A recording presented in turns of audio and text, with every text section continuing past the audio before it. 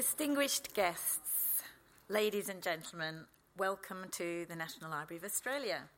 I'm Susan Hall, the publisher for our in-house NLA Publishing. As we begin, I would like to acknowledge the traditional custodians of this land and thank their elders past and present for caring for this land that we're now privileged to call home. We're very grateful to our supporters for making this evening's event possible. In particular, we thank the Australian Government for supporting the Treasures Curator through Catalyst, the Australian Arts and Culture Fund. We also thank our National Library patrons, supporters of the Treasures Gallery Access Programme. Our collection houses many fantastic artefacts from Australia's Indigenous history, and with them we can try to piece together how it was to live in communities past and try to see from their perspective. To tell us more about the library's Indigenous collection, primarily what we have on display in the Treasures Gallery, is Library Curator Matthew Jones, who will also introduce our other guests. Please join me in welcoming Matthew.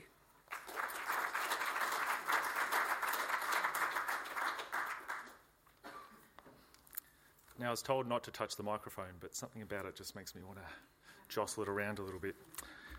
Thank you, Susan. I too, before I begin, would like to acknowledge the traditional custodians of their land. I thank their elders, past and present, for caring for this beautiful place that I'm very privileged to call home. So I work in the exhibitions branch here at the library, where we develop exhibitions and displays which we hope will enrich the knowledge, understanding and appreciation of the collections of the library. We have two major galleries here. The Exhibitions Gallery, where we mount temporary exhibitions based around a single theme, story or collection, and the Treasures Gallery. So before I introduce John, Victoria and John today, I'd like to take 10 minutes to talk about the Treasures Gallery and the collections that we display there. The Treasures Gallery opened in 2011 and presents visitors with the opportunity to come face to face with many of Australia's greatest stories. It has been designed and custom built as a permanently accessible space for the library's rare and fragile and most important collection material. The main section of the gallery is Terra Australis to Australia, an episodic narrative of the European mapping of our continent and Australia's post-contact history and development. Central to these displays has been material relating to Indigenous lives. The central part of the Treasures Gallery consists of two exhibits. One features material relating to Captain Cook and his 3 voyages. The other focuses on the hard-fought, decade-long legal battle, now simply remembered as Mabo, which ended in 1992 with a landmark ruling that recognised Indigenous land rights. In 2001, the Mabo case manuscripts, which feature Eddie Koiki Mabo's papers and those of his lawyer and friend, Brian Keane-Cohen, were inscribed on the UNESCO Memory of the World Register at the same time as James Cook's Endeavour Journal. The papers were described as a rare instance in world history of pre-existing tribal law being formally recognised.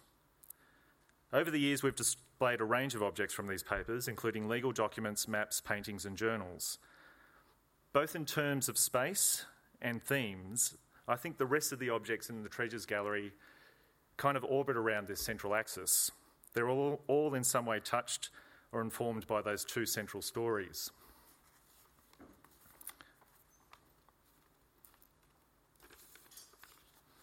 Over the last 6 years, we've displayed many more objects in the gallery relating to Indigenous lives and culture. Many of these, especially objects dealing with the early decades after 1788, are representations of Indigenous people by non-Indigenous people. Much of this material is informed by prejudice and misunderstanding. However, as John Maynard, who's here tonight, and I'll introduce him soon, has shown in his excellent book on Lycett, True Light and Shade, which is on discount in the bookshop at the moment, so do yourself a favour, there is still so much to learn from these images.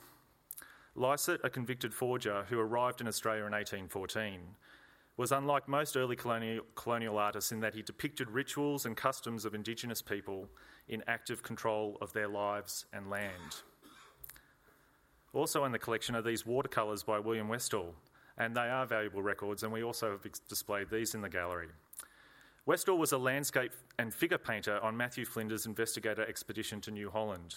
During his visit to Chasm Island in the Gulf of Carpentaria, Westall made the first European depiction of Indigenous rock art.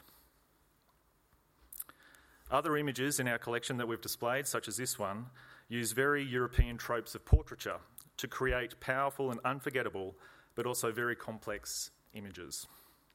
In this portrait of Desmond, which is the only name we have for him, from 1826, the English artist Augustus Earle uses a low viewpoint, placing the viewer in a subordinate position to the subject. Now, this convention was usually reserved for depictions of members of the British aristocracy and military, but increasingly in the late 18th and early 19th century, European academic painters were using such strategies to represent Indigenous people all around the world. Other than this portrait, we have no knowledge of the sitter. Also, little is known of Tallboy, who lived in far west New South Wales, 200 kilometres north of Broken Hill. Tallboy would have been assigned the European title of king and given this king plate to wear, presumably for supportive behaviour toward European settlement in the region.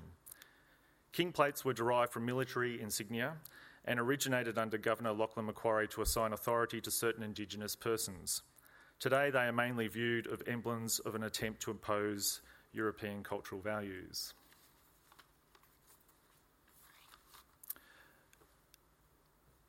Another potent symbol of the early interaction between the two cultures is the Governor Arthur proclamation panels. As the European settlements continued to expand throughout Van Diemen's Land, violence between European settlers and Indigenous people intensified. Governor Arthur proclaimed martial law in November 1828 to force Indigenous peoples away from settled districts, a policy expanded in 1830 with the notorious Black Line. Ill-conceived by government surveyor George Frankland and tied to trees and distributed to Indigenous leaders, the proclamation panels were intended to, quote, make them understand the cause of the present war, end quote. This is one of the 7 panels still remaining in collections around the world. Other very significant items in the gallery that we've displayed and are still on display include the Tommy McRae sketchbooks.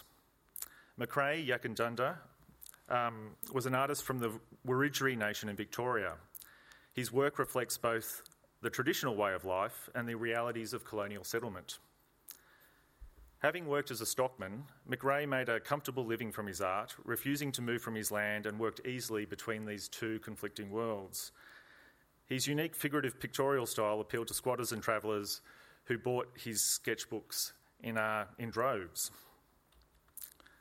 More recently in the gallery, we have curated a display on Indigenous rights in the 20th century. Currently on display is this watercolour by Aranti man Albert Namatjira, one of Australia's most celebrated artists. His watercolour paintings of country in Central Australia are noted for their rich use of colour, and command of the interaction between light and landscape. Sorry, I couldn't resist it. His skill is evident in this painting of the Glen Helen homestead, showing the West McDonnell Ranges in the background. Now, due to his artistic fame, in 1957, Albert Namatjira and his wife Robina became the first Indigenous Australians to be granted full citizenship rights in 1957. We've also put together a display on the 1967 referendum with help of NLA staff member Yanti Ropian and our colleagues in the education branch. It includes items from across the library's various collections, from pictures, manuscripts, the Australian collections and our ephemera collection. Now, this is part of a larger project to mark the 40th anniversary of the referendum at the library, which includes special videos in the library's digital classroom, as well as a series Aboriginal and Torres Strait Islander collection conversations. And these are all available on the library's YouTube channel, so check it out. Also in the gallery at the moment is the first edition of We Are Going Poems by Oodgeroo Noonuccal, formerly Kath Walker, who is a leading Indigenous poet and political activist. In the 1960s, as Queensland State Secretary of the Federal Council for the Advancement of Aboriginal and Torres Strait Islanders, she actively lobbied for Aboriginals to be given full censorship. Her poetry gave voice to the campaign. With the publication of her collection, she became the first Indigenous person to publish a book of poetry in 1964. So, I hope that's given you some insight into the library's varied collections displayed in the Treasures Gallery that address Indigenous lives and themes of first contact. I also hope it's inspired you to continue to visit the gallery in the future, or perhaps maybe for the first time, to see the material that the staff at the library continue to uncover, acquire and interpret. Now I'd like to introduce our three speakers for the main part of tonight's event, which will be a discussion about first contact through the eyes of Indigenous people and the Europeans they adopted into their families. Joining us tonight is Professor John Maynard, Professor Victoria Huskins and Director of the Access Foundation, John Paul Janke, to help us see from the perspective of Indigenous people during their first encounters with Europeans and how they navigated through these new circumstances. Professor Maynard currently works at the University of Newcastle in their Indigenous Education and Research Department. John has spent his career trying to fill in the gaps in history where Indigenous voices have been neglected. He and Victoria have collaborated before for the National Library. They are the co-authors of an NLA publication, Living with the Locals, which you can also find in our bookshop. Victoria Haskins has come from a long line of activists for Aboriginal rights. Her expertise in the shared history between Indigenous and non-Indigenous people. And hosting tonight's event is John Paul Janke, a descendant of both the Meriam and Wuthathi people. John Paul has worked as a journalist in Aboriginal and Torres Strait Islander affairs for nearly 3 decades. His long list of professional achievements include working for ATSIC, the Sydney Olympics, and the New South Wales Aboriginal Land Council. He is a member of the National NAIDOC Committee and a director at the Australian Indigenous Leadership Centre. Please join me in welcoming John, Victoria and John. Thank you. You're welcome. John, I believe that. Yeah, leave the license.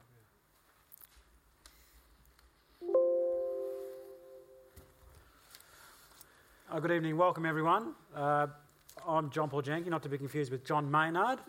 The only thing we have in common is that we're both soccer tragics, and the older we get, the better we were. So tonight, if we diversify, go into our soccer skills, please, it's up to Vicky to bring us back on track. Yeah. But look, firstly, let us, on behalf of John and Vicky, acknowledge country and acknowledge the elders past and present. And it's great to be on Ngunnawal and Ngambri country again. And also acknowledge you guys for coming out on a beautiful, crisp Canberra winter day. I think the fog lifted at about 2 o'clock today, and the sun went down at about 4 o'clock. So we had 2 hours. Our plane was delayed. Yeah. But tonight what we're going to do is we're going to unpack the book Living with Locals. I'm going to try and tease some more information out of John and Vicky about some of the fantastic stories that are in the book, and give you a greater insight into why they wrote the book, some of the characters they profiled in the book, and maybe come up with some world-changing conclusions at the end. So I think we've got about 20 to 30 minutes. He says, looking at the timekeepers. Okay, so we'll try and keep you on track for that. The first thing I really want to ask, is, having read the book, is how did the book come about? Well, we can both comment on this, but to start with, I mean, I have to acknowledge the library, certainly Susan Hall and Joe Carmel. I mean, I'd done the book on Joseph Lycett, and I was down here and was invited to coffee here at the library. And this is Joe's baby, I mean, as far as this particular project was concerned. And Susan and Joe asked me if I'd be interested in, researching this particular topic and writing a book on those early people who got shipwrecked, lost, or just ran away into the bush. And I said, yeah, look, I'd be interested, but I think it would be better if we had an Indigenous and a non-Indigenous viewpoint of these people. So I mentioned my wife, Vicky, in regards to that. And Joe and Susan thought that was a great idea as well. So I went back and said to Vicky, what do you think? Because I will say for us, it's rare that we get an opportunity to work together. We're both extremely busy, and although we've, our interest certainly with Aboriginal history and Australian history, even world history, is similar. It's very rare that we get an opportunity to work together. So we were quite excited by the prospect of that and jumped at the opportunity.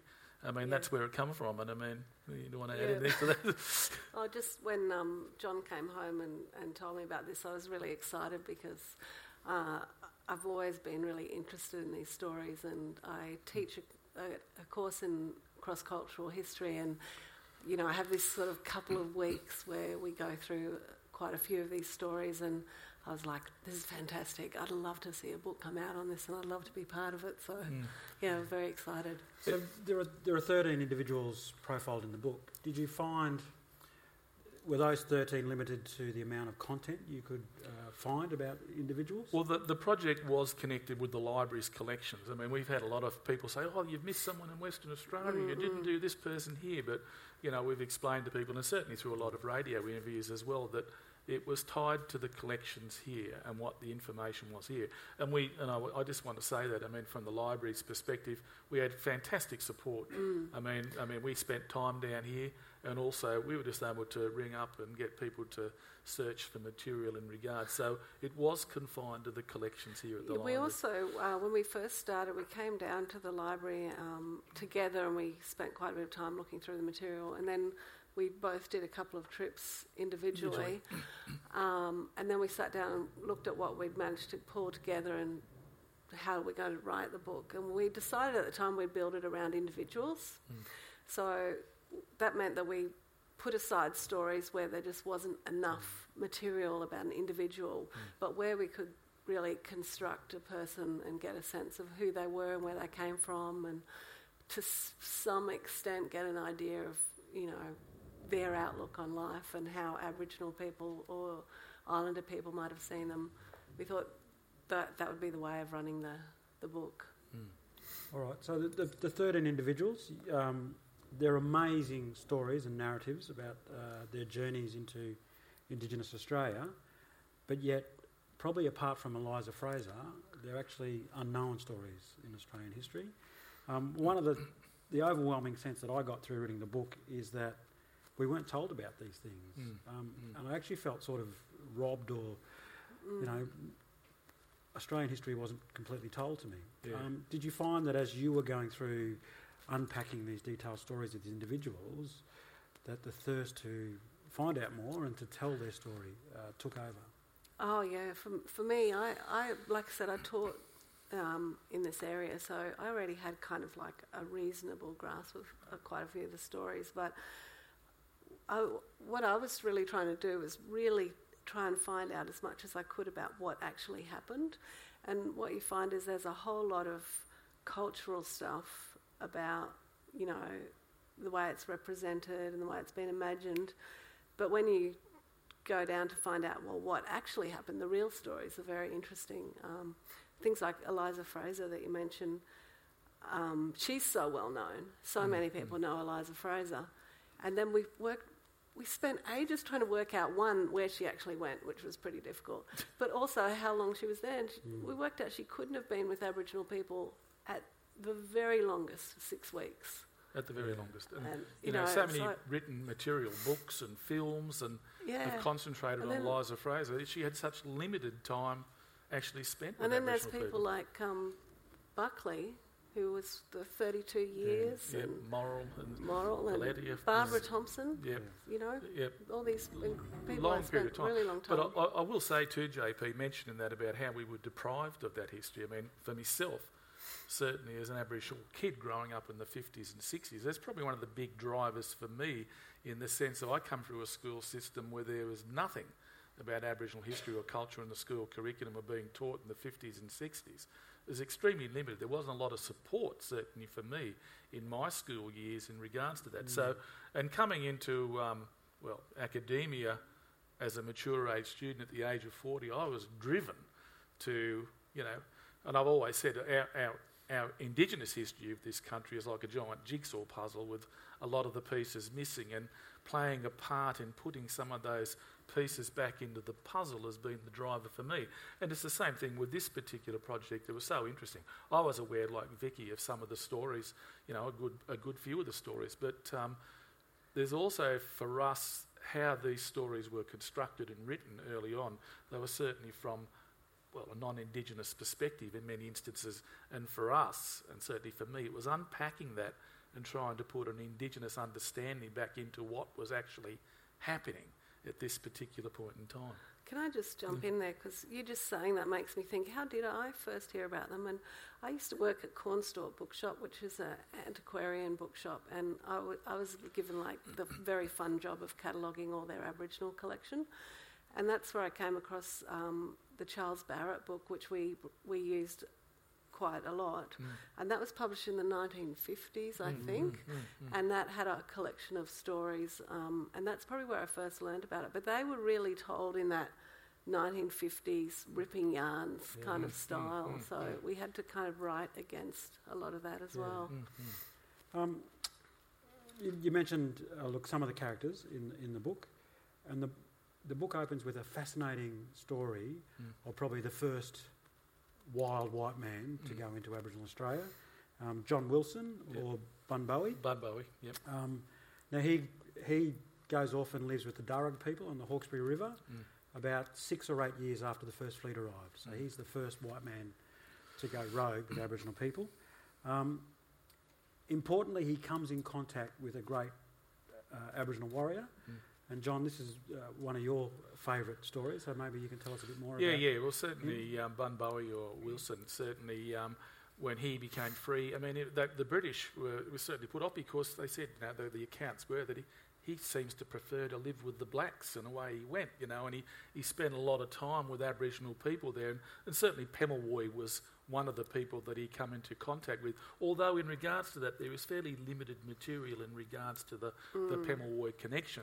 But one of the fears the British had was with convicts or people that had, then went out into the bush, was informing Aboriginal people that certainly British guns weren't as effective as what they certainly the noise of a gun and shooting someone, certainly alarming as that was, but with someone like Wilson, Bunbowie, saying that, look, it takes them an awful long time once they've fired that shot, and if you distract them and draw their fire, well, then they've got to reload this thing, and it takes quite a bit of time.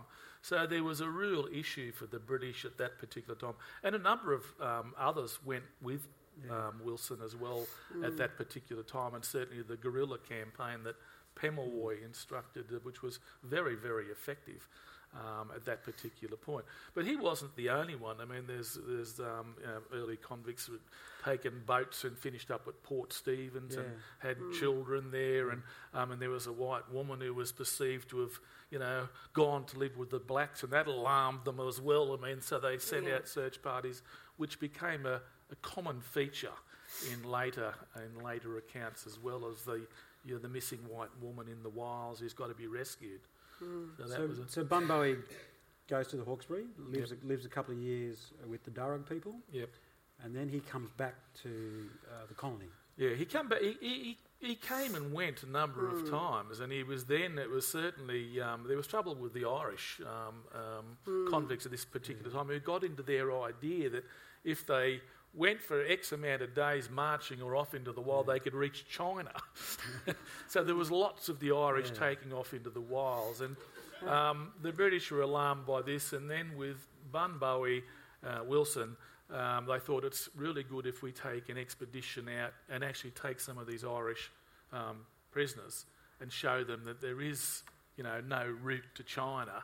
And Wilson was a guide to that. And but they took a couple of expeditions, which, we went out to what is present-day Penrith, and we went out there looking for salt. We found salt. Which is very important. Yeah, that's right, at that particular point in time. So, but he was very effective, as that was recognised as well, that he was a great guide and knew the country and his connection, certainly with Aboriginal people. So salt is obviously important because they could preserve their food. Yeah. Wouldn't have to rely on cargo coming from cooking.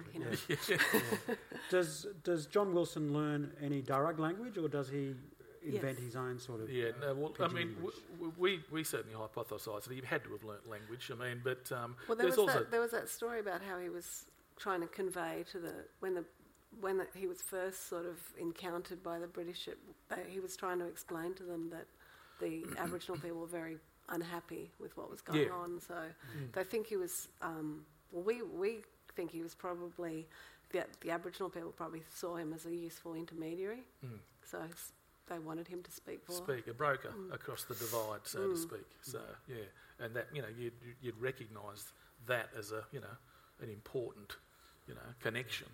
And the first chapter, which is carried through all the way to the book, brings up the way that white people would move into Aboriginal communities, and it was this notion of reincarnated relatives. Yes. And that's followed throughout the whole of the book.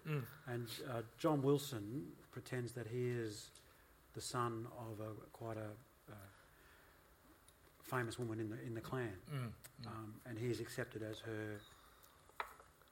We see you say pretends, but that was Collins said that. So David Collins was a big officer of the colony, and he's the only one that we've got for John Wilson. He's the only source. And he was a very pompous person. He's quite annoying, Dave Collins, and he really didn't like Wilson at all. And he thought he was an idle young man and so on. And so he scoffed and said, "Oh, he's tricked these poor." These poor Woods natives, because the British also decided that the Aboriginal people that they were friends with on the coast, Bennelong's mob and all that they were the smart Aboriginal people, and the people along the Hawkesbury were not so smart because they weren't friends with the British. So then he decided that Wilson had tricked the Hawkesbury Aboriginal people into thinking that he was a returned dead person. And he actually, Collins said that he thought Wilson got this idea from the fellows who went up to Port Stephens because they were regarded as deceased, returned relatives. But the timing was wrong because Wilson was already involved with the Aboriginal people before the fellows from Port Stephens came back. So it's just Collins. It's just Collins saying that. Yeah, and it is a recurring theme, and certainly that Aboriginal people clearly did see that connection, and there's quite a number of accounts in regards to that. But we have to sort of, when we were writing, we always had this problem with this white perspective that was very dominant, that really all the time wanted to see white people either as, kind of tricking Aboriginal people and somehow mastering them, or if they clearly weren't doing that, like Buckley, then they must be completely stupid. They could never they could never kind of just give Indigenous people credit for being, reasonable human beings. So, and throughout the 13 stories, there's very limited exposure to weapons. So a lot of the survivors who were either shipwreck survivors or marooned didn't have any weapons. Do you think that was part of the process of being invited into Aboriginal society because they didn't have the weapons which either the coastal Aboriginals would have seen through the Marines? So there was a lot more friendly dialogue from first contact. In many of these instances, it was the first time Aboriginal people were meeting whitefellas. So they had no idea of the weaponry of or the result or the carnage that could come from something like that. So there is that. I mean, again, in many of these instances, these people were completely dependent on Aboriginal and Islander people who saved their lives. So that's the really important thing here. So I don't think there was that real... and they were... I mean, John's compared them before to refugees because they were, they were shipwrecked often. They were often starving. They were really, in dire straits. So... they were being rescued, really. So it's quite different from people who are out exploring with guns. These people were in desperate straits in many respects. So But a lot of the time, the white people are initially really frightened of the Aboriginal people. They're really frightened, and they often think they're going to get eaten. So they're always in this default position. And what happens to John Wilson? Well, the story at the end is that he was spared, for a transgression. But that was Collins. That was Collins again. So did that really happen? You have to try and work your way through that he'd done something and broke Aboriginal custom or law over women, over a fight with another guy over women. That's the story coming from Collins, and he was subsequently spared. But, we've just got to weigh that up again coming from someone like Collins. Yeah, that's right. Eric Wilmot did a novel about Pemulwuy, which you might know. It's quite a famous book. And in his reconstruction, he had John Wilson being killed in an attack on the Aboriginal group. Yeah. So, but all that we've got is David Collins saying, "Oh, he is no longer with us because he got speared in the middle of misbehaving." Mm-hmm. And then you go into the chapter 2 is the great story of William Buckley. Yep. Around 1803, Yep. the newly formed colony of Port Phillip, Yep. down on the coast of Victoria. Yep. And he spends some 32 years 32 years, that's right. with the Wathaurong people. Yep. And again, that story is not well known in Australian history.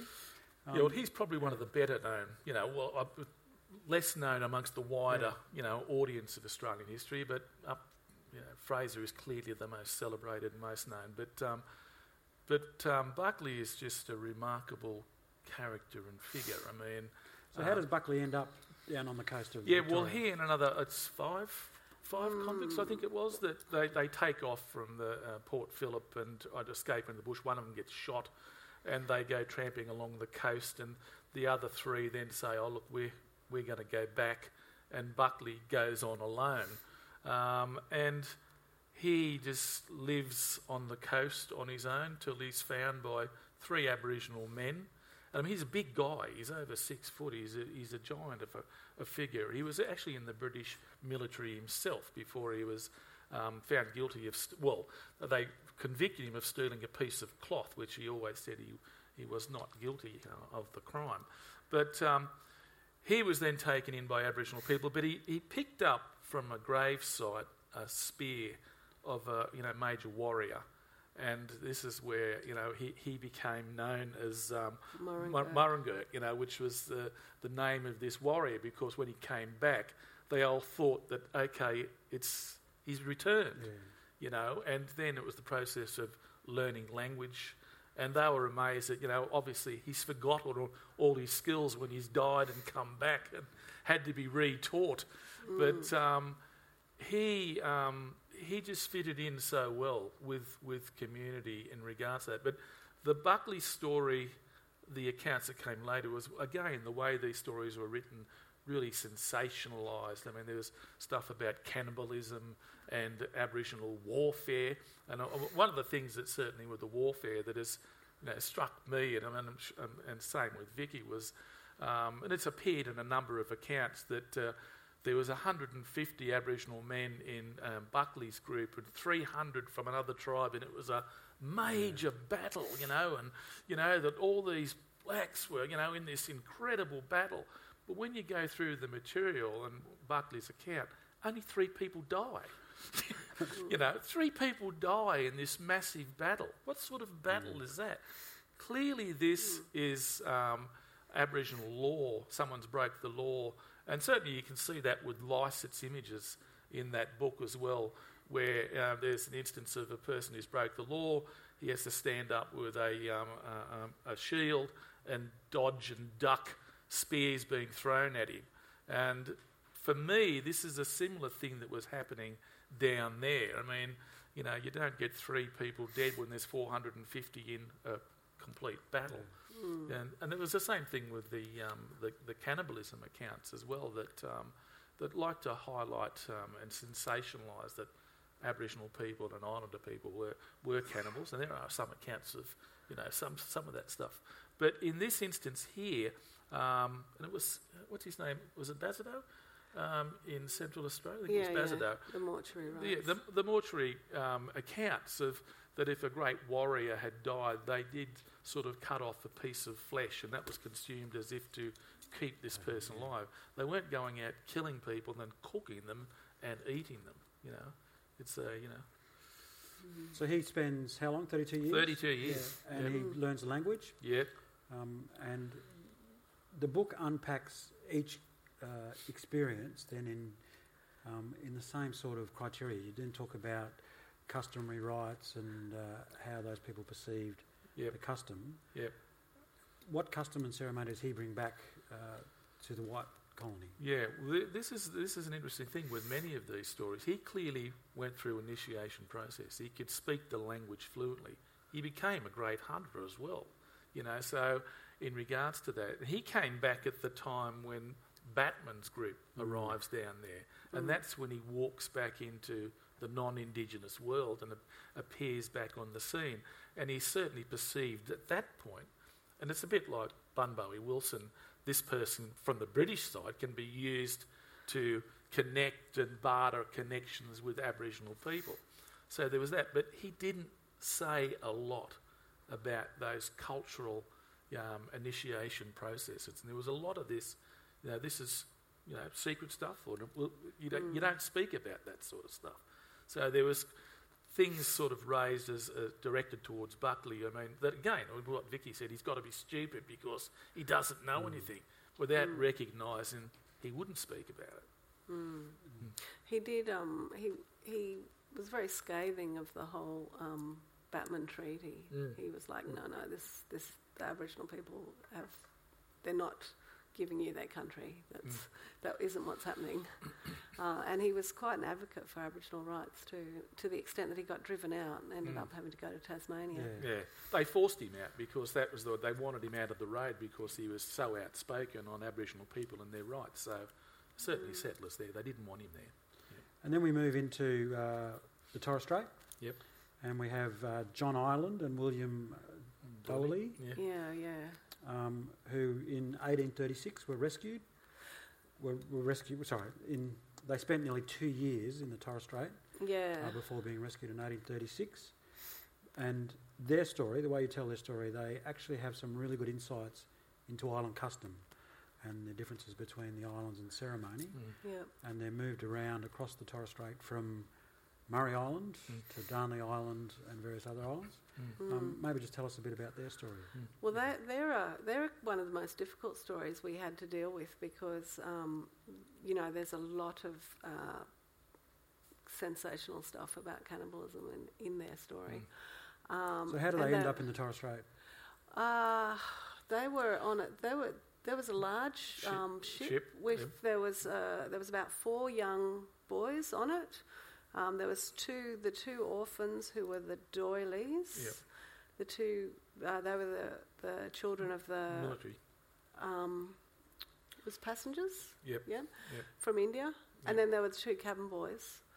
There was a shipwreck, and the survivors from the shipwreck ended up on this island, and they got picked up by some islanders who took them to another island and then massacred them. And they killed everyone except for the boys. The young boys. So we had to look at what was going on there, and looks to us as if it might have been a retribution massacre from some previous incidents that's happened, and we speculate that perhaps they left the boys alive because they were so young, because all the adults got killed.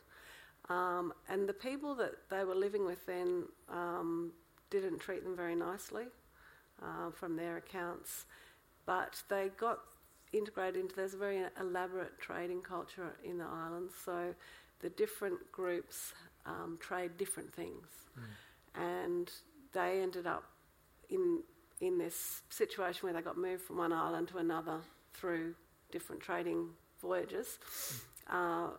Some people, the Arab Islanders, I think it was, the Arab Islanders, Dapper came and bought them for a bunch of bananas. Bought the 2 surviving boys. So one of the doily boys survived, and one of the, what was the other one? William O'Doyley.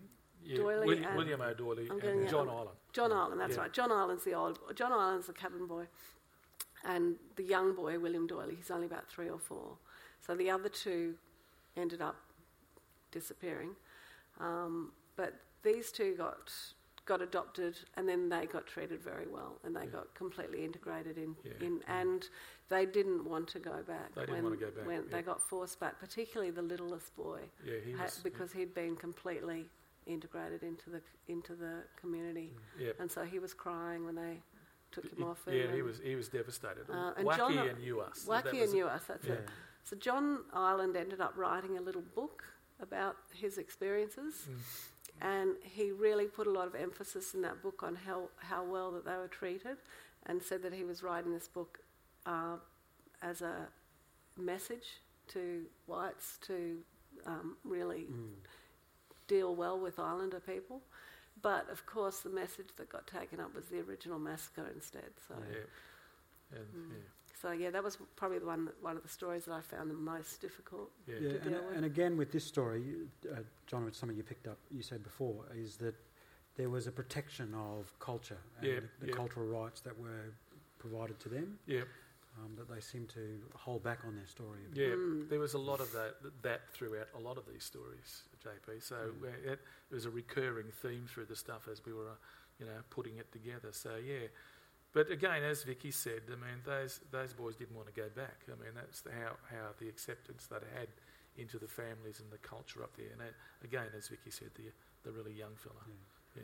Which brings us to the well-known story of Eliza Fraser. Shipwrecked after spending some 6 weeks with Aboriginal people. At best. On the present-day Fraser Island. Which I think most people think is named after her, but it's actually named after the husband. That's right. Fraser Island. Right.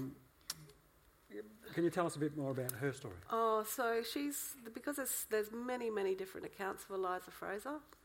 There's an Aboriginal account of her, so one of the few people that, you asked me earlier about oral histories, there is an Aboriginal oral history of Eliza Fraser. So it's trying to put all the... What years are we talking about here? 1836.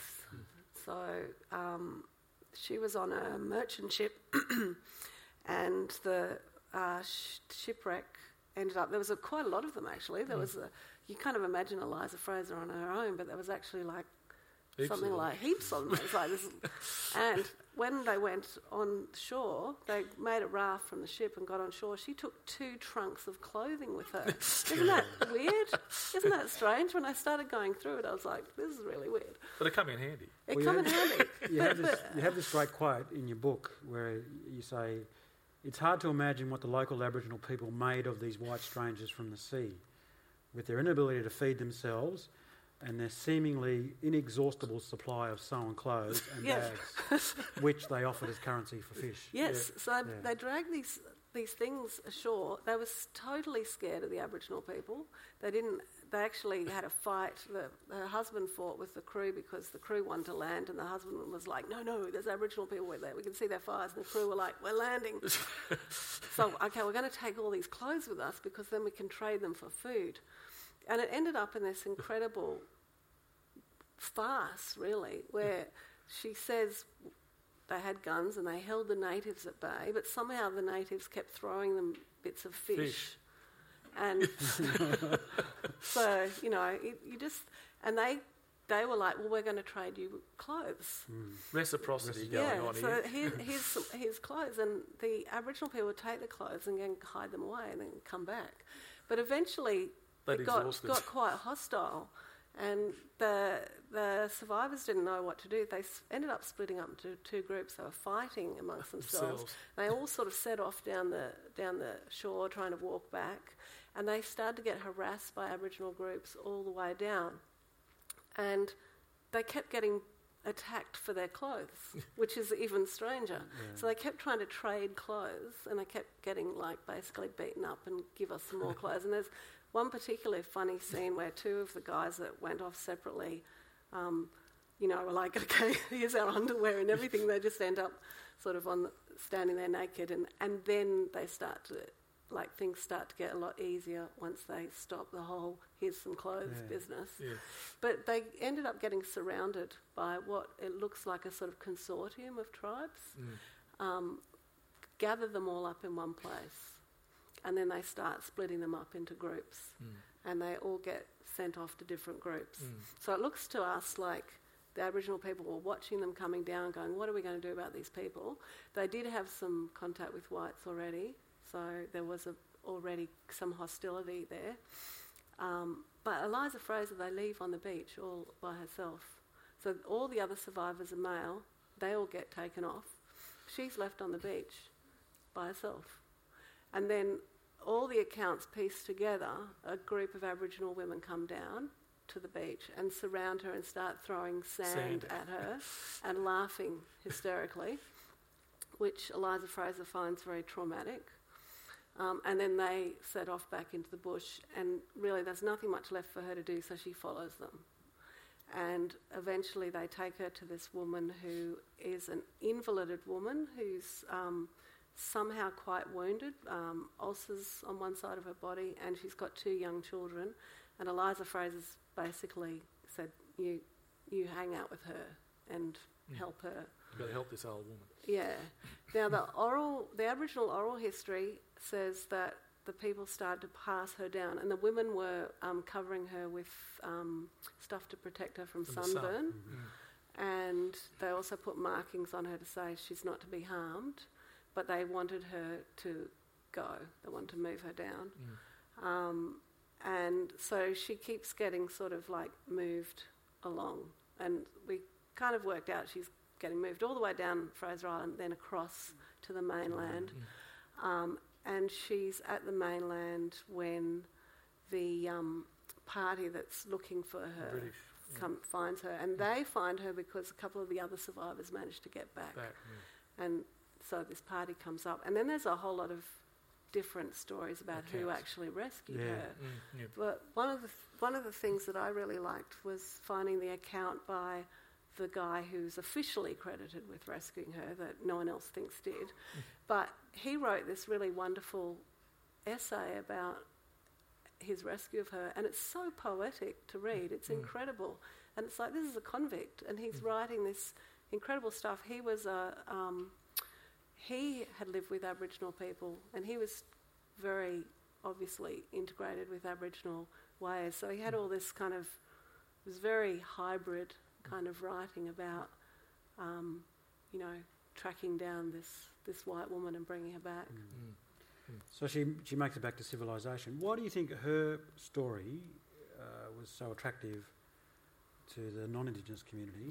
Again, the sensational. It's the white woman being with the savages in the wild, and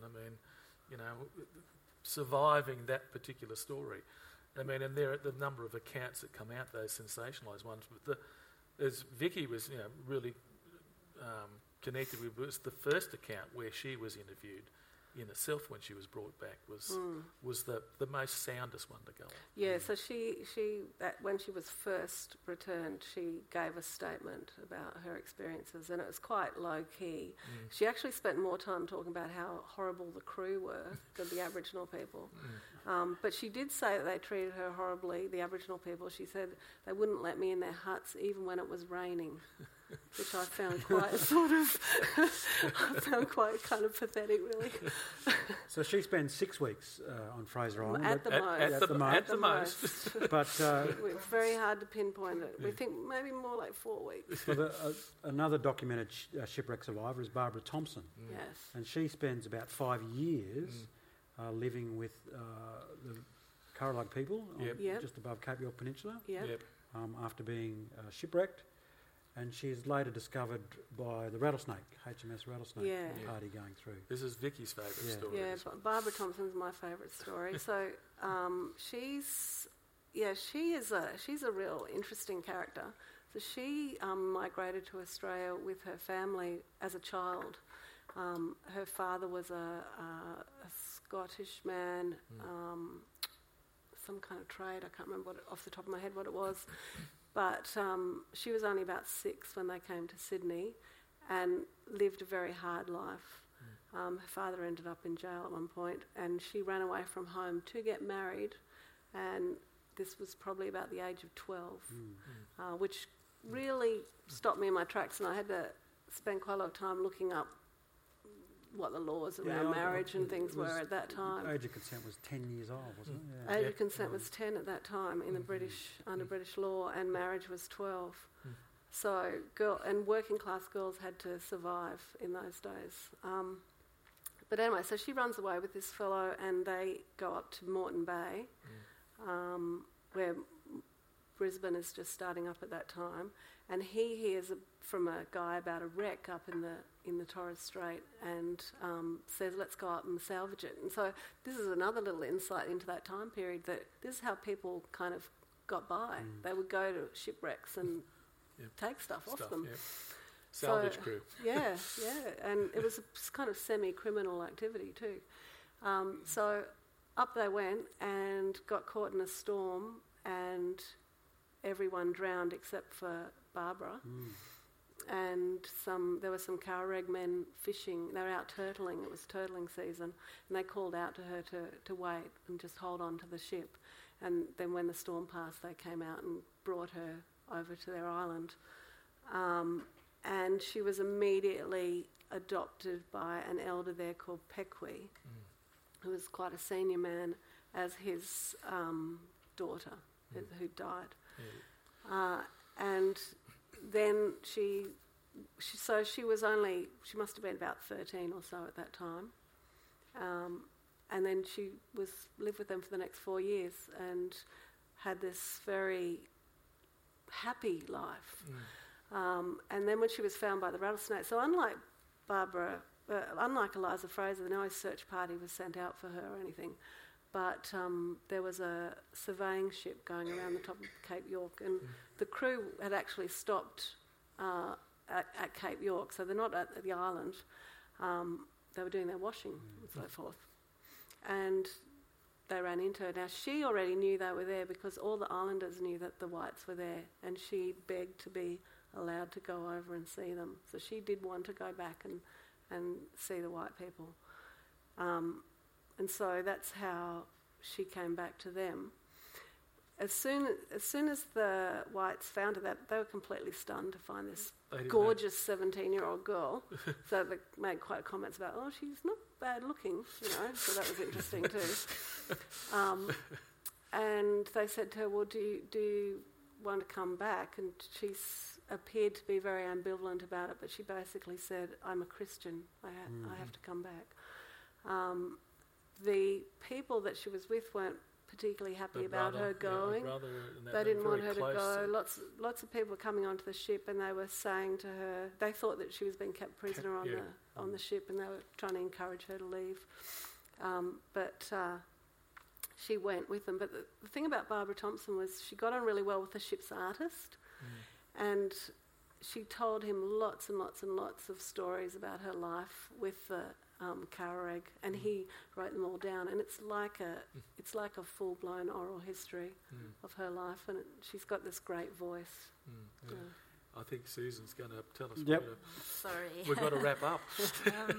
Thank you to all of our guests this evening for this fascinating discussion, and we just have time for a couple of questions. I thought I'd leave 5 minutes in case that time went by anyone quick. wanted to ask some questions.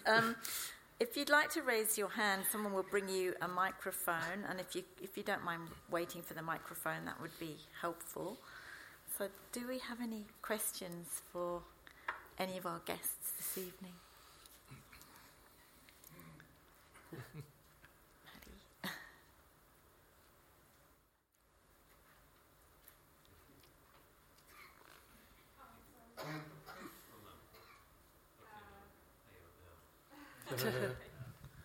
Thank you. That was fantastic. Really, really interesting. I was just interested in the story about William Buckley when he returned, and as you say, the non-Indigenous population were kind of not happy about the message that he was bringing from the way those interactions were going. Was there ever any sense that an option for him was to go back to the Wathaurong? I mean, I think he says at one point, I mean, it would be far better off if the land was returned to them and everyone left, So, I mean, that was his comment. He did go back with a couple of groups, and he was the people there with him recorded the point that the Aboriginal people were just absolutely in raptures that he'd returned again, and there was lots of hugging and talking, and it's like a family member has returned. So clearly there was a very, very strong connection for him. And I think, like quite a number of them, that Buckley in Tasmania died later on in life. I mean, as a lonely man, and he married, but he obviously must have been so frustrated and disappointed, and look back on that incredible 32 years was a very rich experience and lifestyle. Yeah. They don't seem to go back, the ones that we look at, and I think that's partly because the frontier's moved on. There's nothing to go back to. It's like, I think they recognised what was coming. I mean, and certainly Buckley was able to see the impact. Well, Morrill was really strong on that Morrill too. was very strong on that. Yeah. Any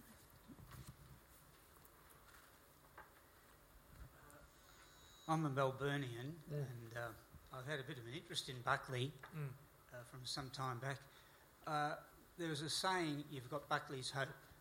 I think it comes from Buckley after he came away from the Aboriginal community, and he was around the early settlement, a confused, as people saw him, and isolated man.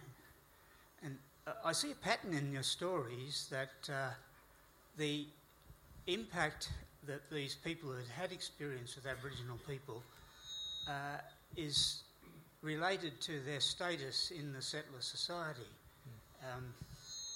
Fraser, what's her name? Eliza. Was obviously high up in that society, so she had a great impact on what she had to say, whereas Buckley was probably never very well educated.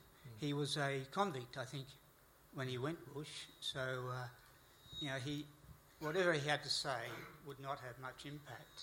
And likewise, the young children in the Straits,